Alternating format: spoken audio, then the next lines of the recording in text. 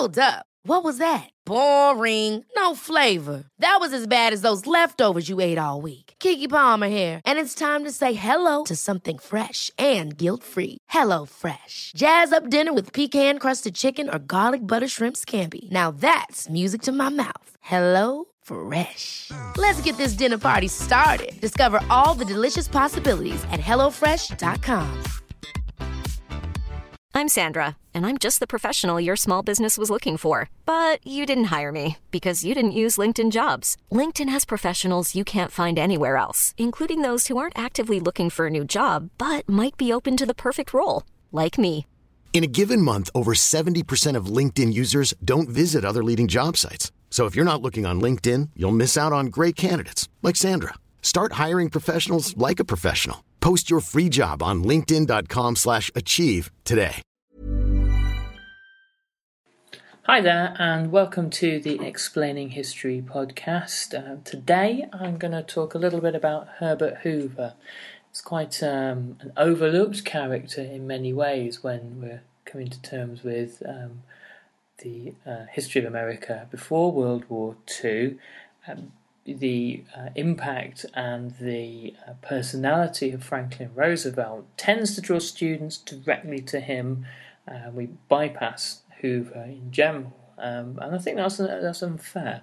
I think the other thing that's unfair as well is looking at there's this sort of imagined binary opposition between Hoover and Roosevelt. On the one hand, historians, particularly on this side of the Atlantic, schools' histories tend to portray Roosevelt as the man who saved America with the New Deal. Certainly that's a contentious one. Whatever the New Deal did, certainly by 1939, there's still significant unemployment in America. And obviously, on the reverse side of things, Herbert Hoover is either the cold-hearted technocrat who doesn't care about America, or the out-of-touch incompetent who can't fix America, can't do anything in the scale of the economic crisis. I suppose a kind of an American and economic version of our view of Neville Chamberlain, which again is a view which isn't always strictly accurate or fair. So I'm going to try to demythologise Herbert Hoover a little bit today and place him in the context of the 1920s.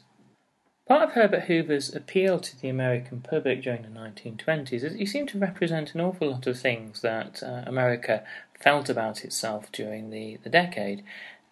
He had come from fairly humble backgrounds. His father had been a blacksmith, and he was something of a self-made man. He was evidently a very talented individual. He had built a career for himself in the mining industry. He'd worked for a British mining operation in Australia, and his travels had taken him to China. He was a devout man. He was a Quaker, and so he had many of the kind of the core ingredients to make him an appealing figure to the American public after World War I. He was enterprising.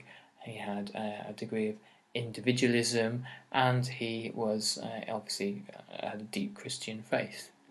And his expertise by 1914 had resulted in him being an independent mining consultant and being an extremely wealthy one. His know-how and his skills were sought after all over the world.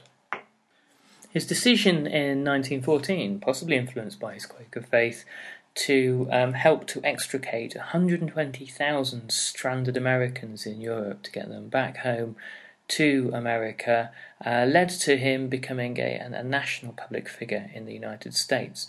Later on, he would raise money to help to alleviate a famine in Belgium caused by the German occupation.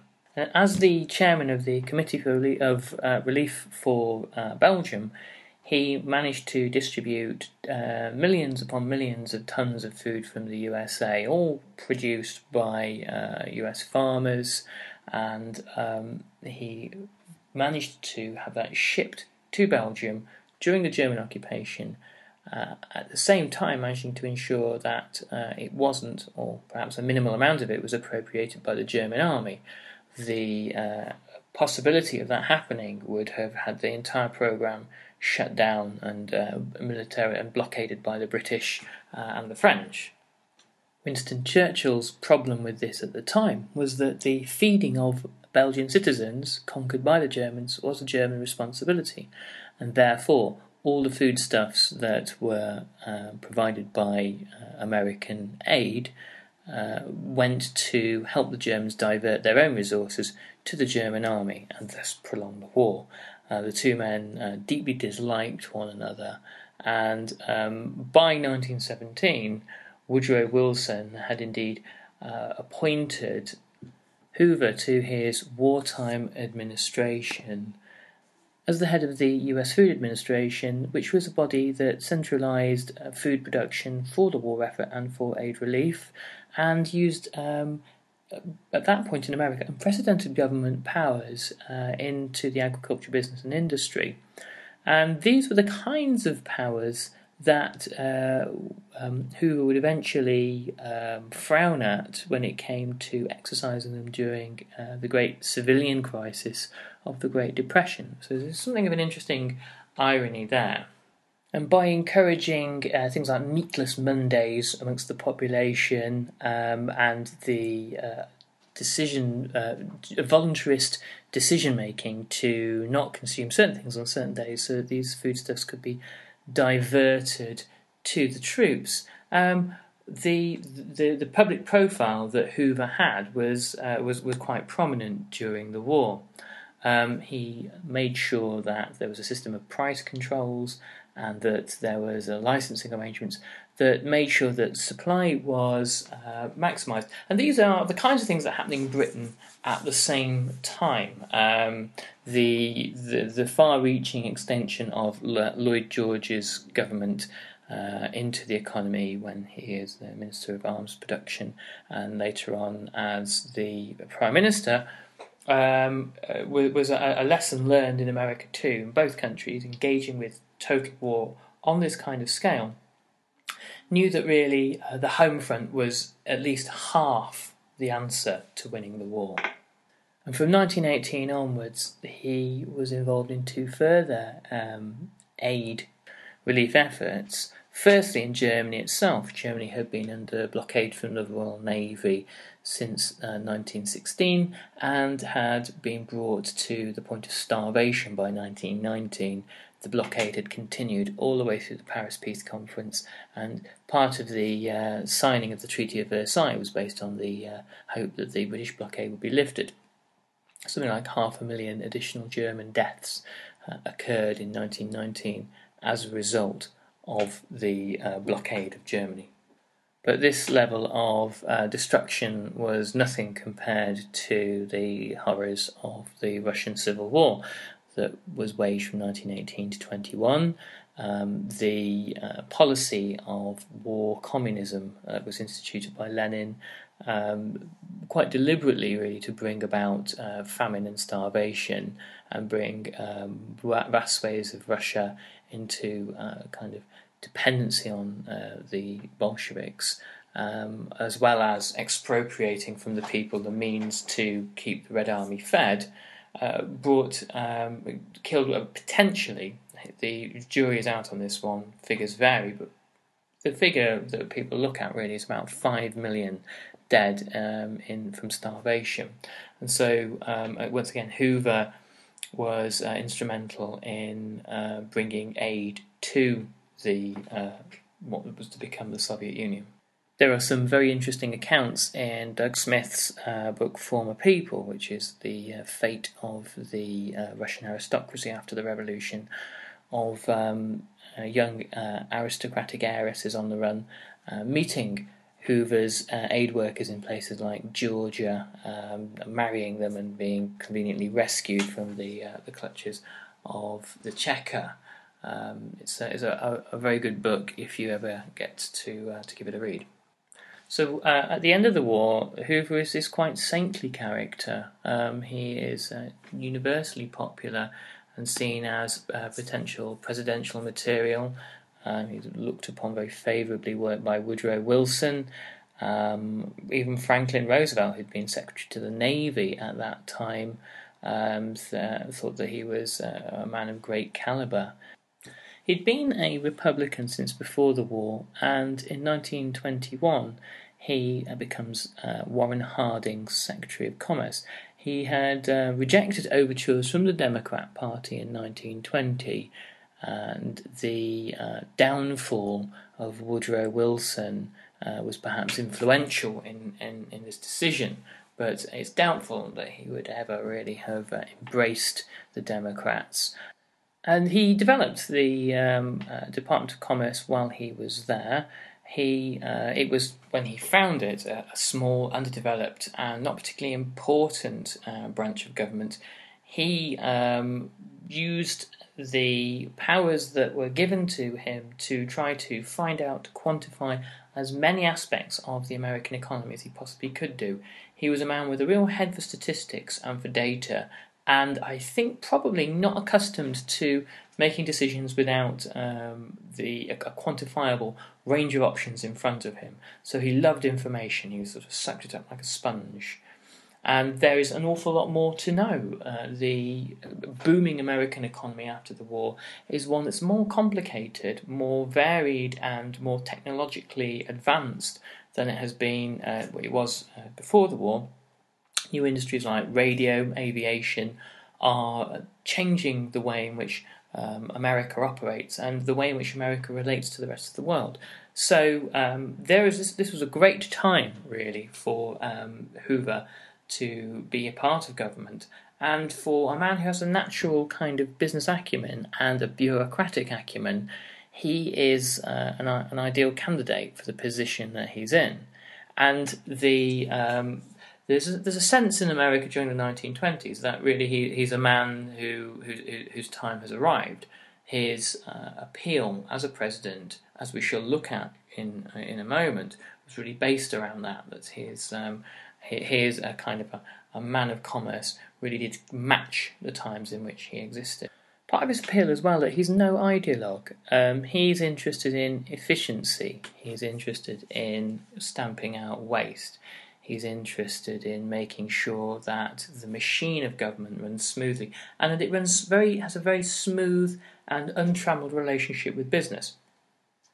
Not really because of any perhaps corrupt leanings that Hoover had. I doubt whether he had any of those at all. But perhaps there's a certain naivety on Hoover's part, that he thought that the technocratic power of business and government together could produce optimum outcomes.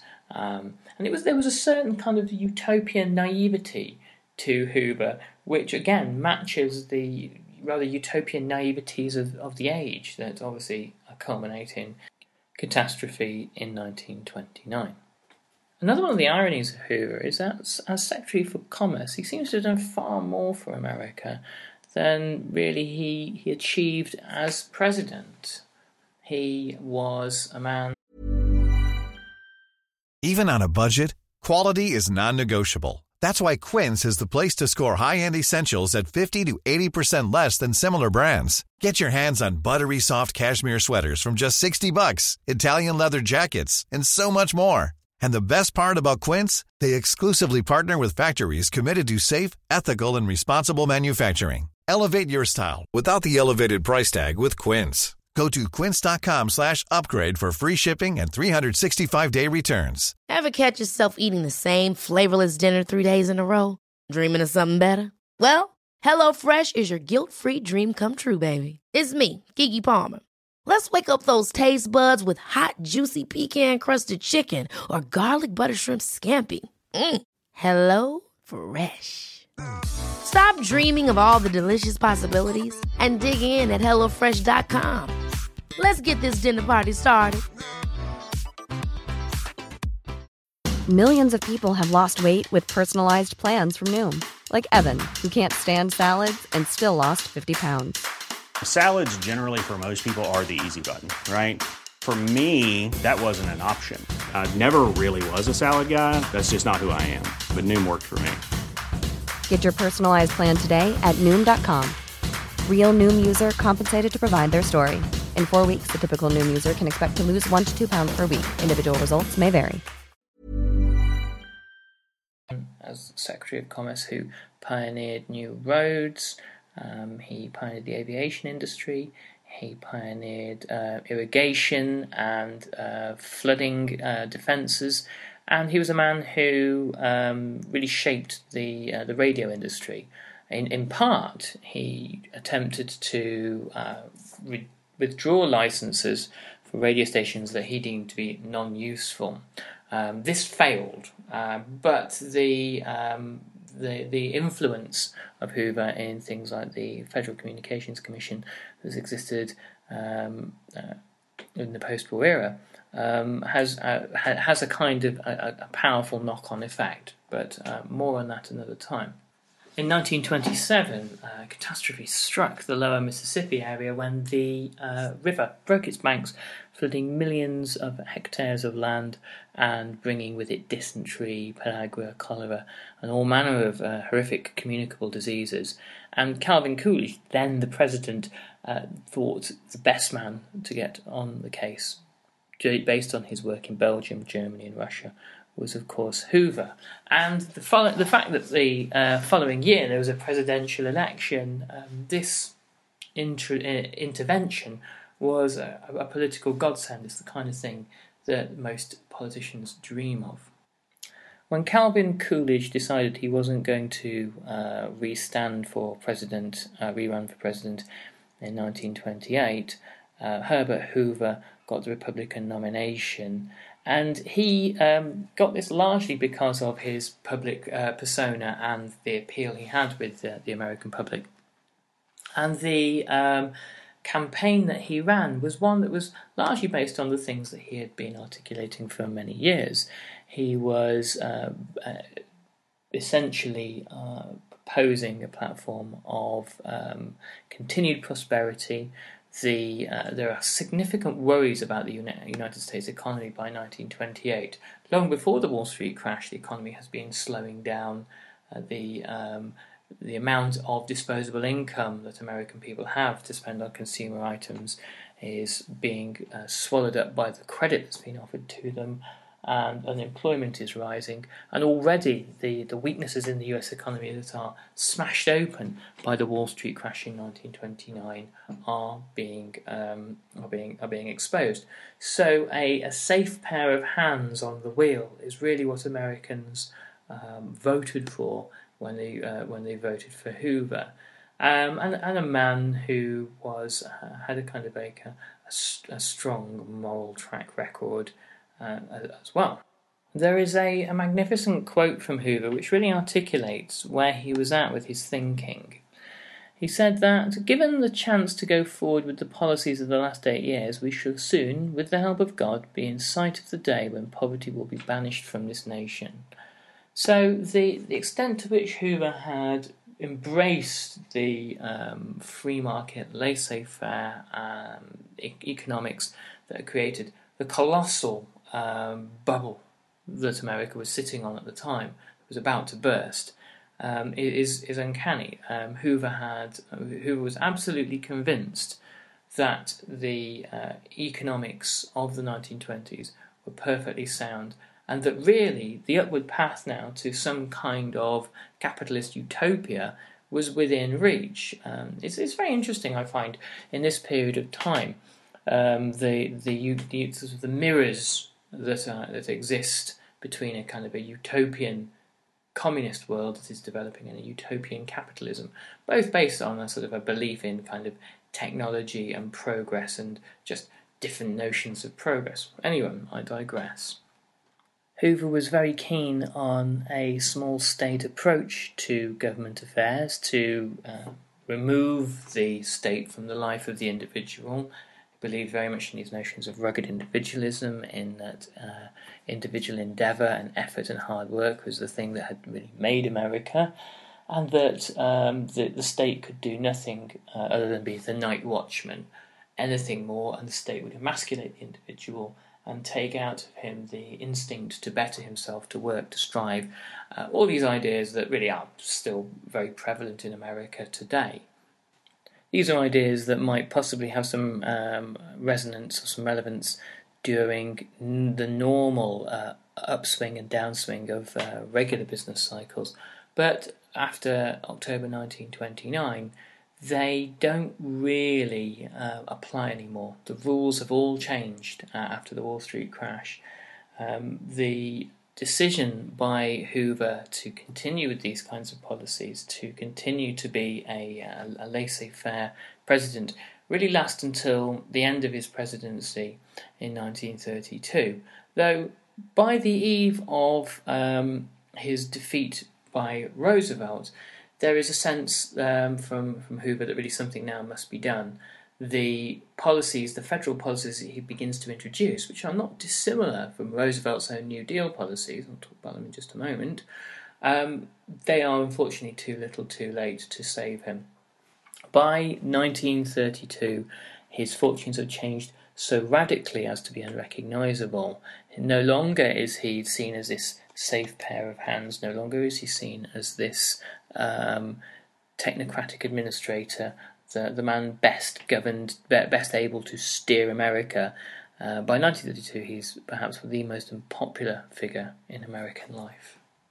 When in 1932, the bonus army, who were World War I veterans who were waiting for their bonus, which was an amount payable out to them for each day they had been at war, when they marched on Washington, hungry and poor, with their families in tow, and built a Hooverville, a shanty town on the Anacostia Flats outside the White House, they were seen as a terror, but by Hoover as a threat to the security of the nation.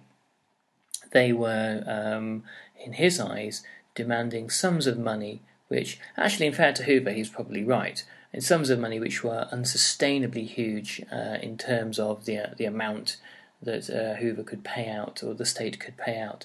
Hoover was also suspicious that if he started handing out large sums of money to the bonus marchers, whose bonus was due in 1945, that other groups would start demanding large compensatory payouts for all sorts of reasons.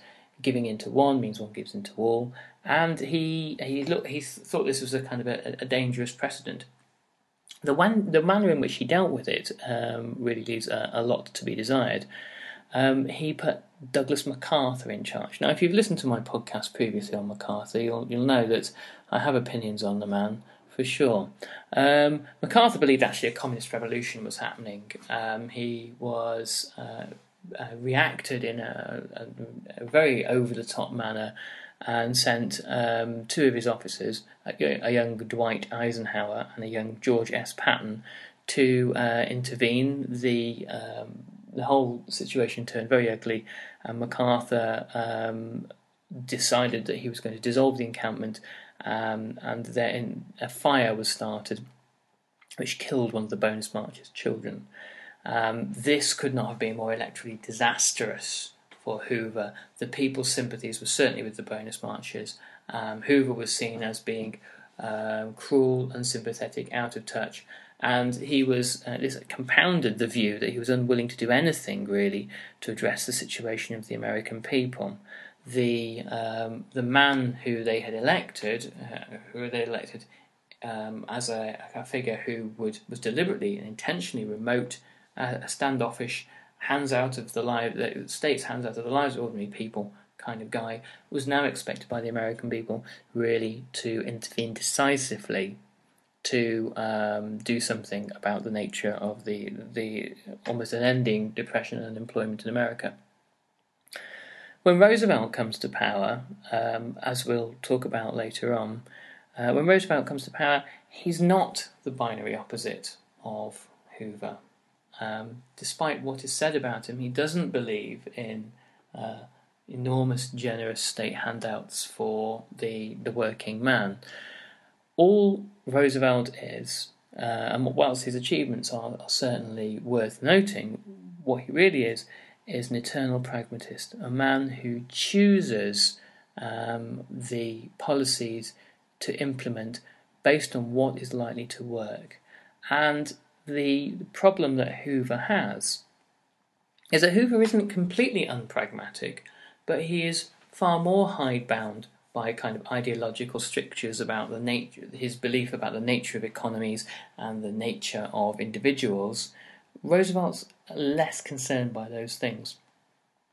When Hoover tries to bring in some federal legislation, such as the Emergency Relief and Construction Act, which was designed to bring about public works schemes, it's too late in his presidency. These were eventually enacted by Roosevelt anyway, a recognition by Roosevelt that Hoover did actually have a couple of good ideas, but too little too late. And the final disaster of Hoover's career Hoover's presidency is the impending collapse of America's banks, which Roosevelt refuses during the handover period between the two presidents to play any part in alleviating, partly because had the banks continued to collapse, had the economy continued to fall apart, Roosevelt would have been tainted with the failures of his predecessor, and he certainly wasn't having any of that. Okay, so I hope this has been useful for you today. Certainly, if you're doing GCSE or A-level history, this is an important area of understanding. But in general, what I think the thing we can draw from this is that we really have to start moving away from these kind of caricatures that history textbooks present us with. They give us binary oppositions, one guy bad, one guy good. And it's a simple narrative at a certain level of our understanding that helps us to kind of negotiate and understand historical processes, but it's largely inaccurate. There's the value of studying Herbert Hoover are his complications. The fact that he is this conflicted character, the fact that he is lauded for much of his career, and then for the final few years, reviled. And for more on this subject, you can read my very short ebook introduction to it all, The Roaring Twenties and the Wall Street Crash. You can find that at www.explaininghistory.com, or you can follow the link on the podcast below. Anyway, I hope you found this useful today. It's great to be talking history with you, and I'll look forward to catching you on the next podcast. Thank you very much. Bye-bye. Ever catch yourself eating the same flavorless dinner 3 days in a row? Dreaming of something better? Well, HelloFresh is your guilt-free dream come true, baby. It's me, Keke Palmer. Let's wake up those taste buds with hot, juicy pecan-crusted chicken or garlic butter shrimp scampi. Hello Fresh. Stop dreaming of all the delicious possibilities and dig in at HelloFresh.com. Let's get this dinner party started. When you make decisions for your company, you look for the no-brainers. And if you have a lot of mailing to do, Stamps.com is the ultimate no-brainer. It streamlines your processes to make your business more efficient, which makes you less busy. Mail checks, invoices, legal documents, and everything you need to keep your business running with Stamps.com.